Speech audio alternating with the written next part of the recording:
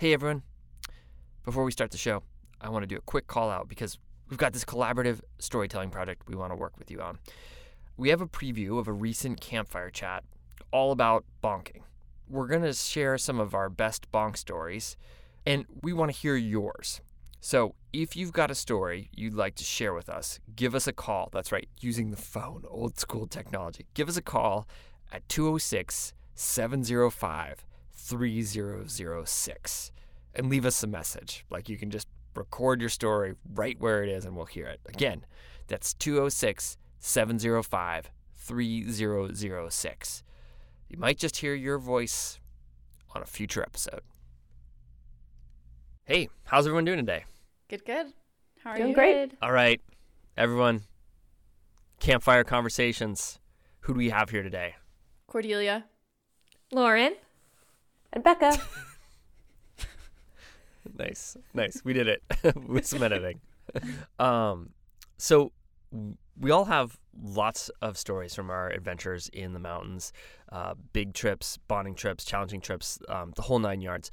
And the stories, a lot of them do have common themes, but they're all unique to each of us, right? But there are some things that we have pretty much all experienced. There are things like the strange places we've slept, the food we've had to consume when we're running on a low budget, the items of gear that we're irrationally attached to. And it might not be a long story, but there's a story behind these staples of the dirtbag lifestyle, and we love hearing them. So today we're going to be talking about bonk stories. We've all been down that odd, potentially hallucinogenic path of calorie miscalculation. I'm Fitzcall. I'm Cordelia Zars. And you're listening to the Dirtbag Diaries.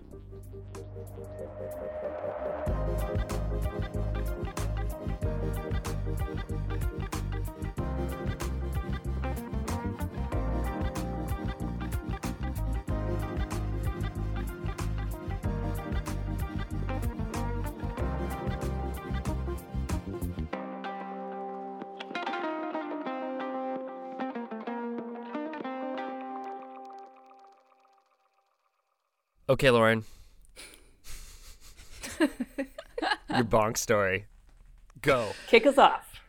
Okay, so it's 2017. I'm in Yosemite Valley. I've decided, after having done a 3-day ascent of the nose on El Cap in the spring, that even though very little has changed, that somehow now I'm ready to try to climb the nose in a day. And so I call up my friend Nick from Colorado, who I had done kind of my first wall with a couple years prior. I just jugged behind him on the Leaning Tower, but which was totally epic. But for some reason, I thought that we'd be a really good team for this. And he's a super talented alpine climber, but not necessarily a very experienced big wall climber at this time. And so regardless, we set off at 3:00 in the morning to try to climb the nose. Lauren, and I think just jumping in, just explain to us, what I feel like the nose in a day is kind of this crazy rite of passage for people that are valley climbers. Just break it down for people. What does this entail? What are you trying to do in a day? Yeah, so what you're trying to do is climb about 30 pitches of a kind of a variety of terrain. The nose is so cool because it's got all sorts of different things on it. So you're doing up to at least 5-10 free climbing, from off whiffs to finger cracks to hand cracks. A bit of aid climbing up higher for most folks. You've got the king swing right in the middle. And basically you're just trying to get to the tree that marks the top of the route in less than 24 hours. At this point, the speed record, is 2 hours or something.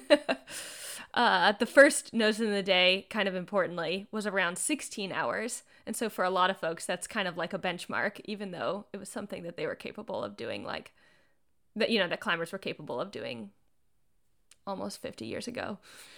We ended up bonking because I definitely hadn't planned on being up there for a full 24 hours. And so I'd packed probably 2 liters of water, because I think that's what all my fast friends were saying was the right amount of water weight that you could manage, which is definitely not enough for 24 hours of intense physical activity. And like I probably had some bars and other lightweight things, but I think at the time I was so afraid of having a heavy pack and having to do all this with a heavy pack that I probably didn't bring nearly enough. Nick, on the other hand, brought 2 Snickers bars, as I remember it, and like a liter of water, because he'd been in this like alpine training Steve House program where they made you do all this fasting. And so he was like, trust me, I'm good. And I have like way more food than Nick, but still like not nearly enough. And surprisingly, so we're up there for a lot longer than we think, but we actually hit all of our benchmarks perfectly, which is that like, so we would have gotten to Dolt Tower at hour 6, and then we had all sorts of king swing problems. It was totally epic, but we got through and we're starting up the Great Roof at hour 12. And in my head, I remember being like, I just don't think we're going to get any faster. So now I think we're not on track to maybe even make it in under 24 hours. And I was hopeful that like maybe because the king swing had taken us like an hour to get through, that we might make up a little bit of time. But I feel like past the 16, 17, especially 18-hour mark, like the tiredness is just like so hard to work through. And you're like, there's no way I'm going to get faster at this point. And I think that like my phone was dead and I had no way of knowing what the time was. Only Nick had a watch. And I had this like amazing moment of jugging up the final pitches. And just as I like cleared the lip, the last pitch of the nose has this bolt ladder and it gets really, really steep all of a sudden. And then there's like this dramatic shift back to slab at the top. And I remember clearing that over into the slab and hearing him like yelling, hurry up, hurry up, hurry up. And I was like, why do we need to hurry now? Like this, we haven't been hurrying at any point all day. And so I'm racing up the final slabs and like on all fours trying to get to the tree as fast as possible. And when I get there, Nick stops his watch and he's like, 23 hours and 59 minutes.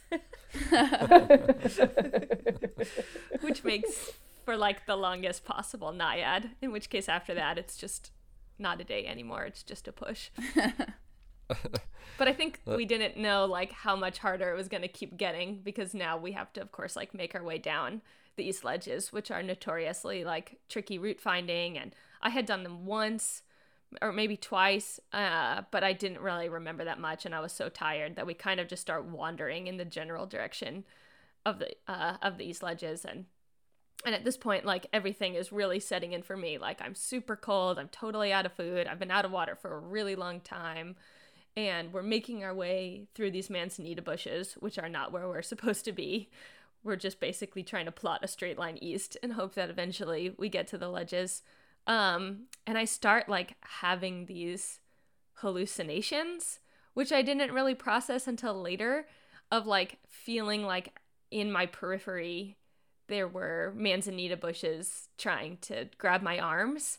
And like I felt like they were gremlins or just like bad people up there. Like I was really afraid that we were going to get kidnapped, even though like no one's up there. So like we started at 3:30 was our official start time. So now we're on our, which means we topped out at 3:30 in the morning again, which meant that now it's probably been like an hour or two on our way down because we're moving so slow.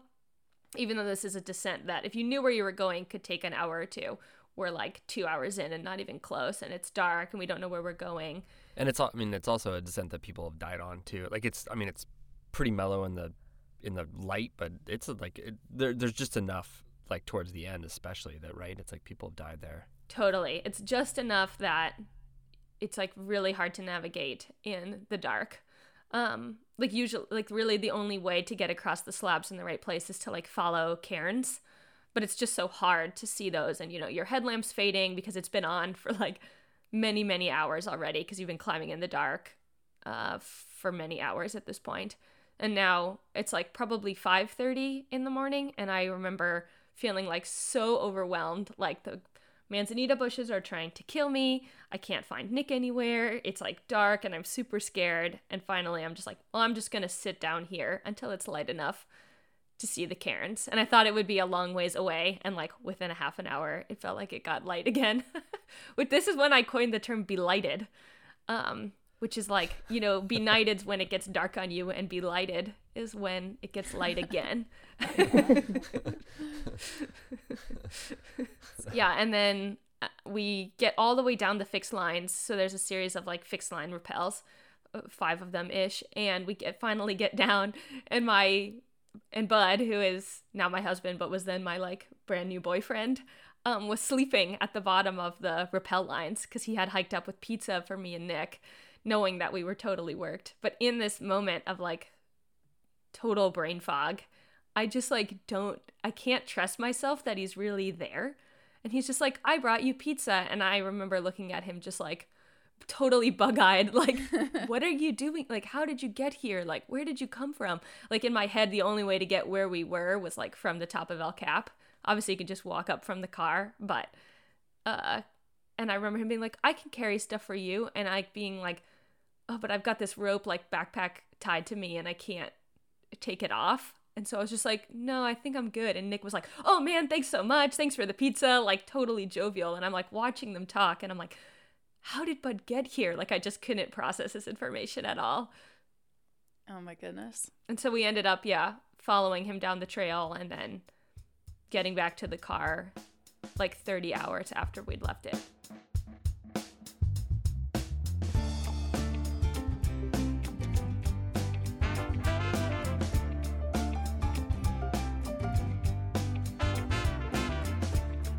To hear the full episode, subscribe to Diaries Plus. With the subscription, you'll gain access to other exclusive episodes, ad-free content, and more Type 2 fun. Plus, you get to support the future of the show. There's a link in the show notes, or you can head to dirtbagdiaries.com/plus to subscribe. As always, thanks for listening.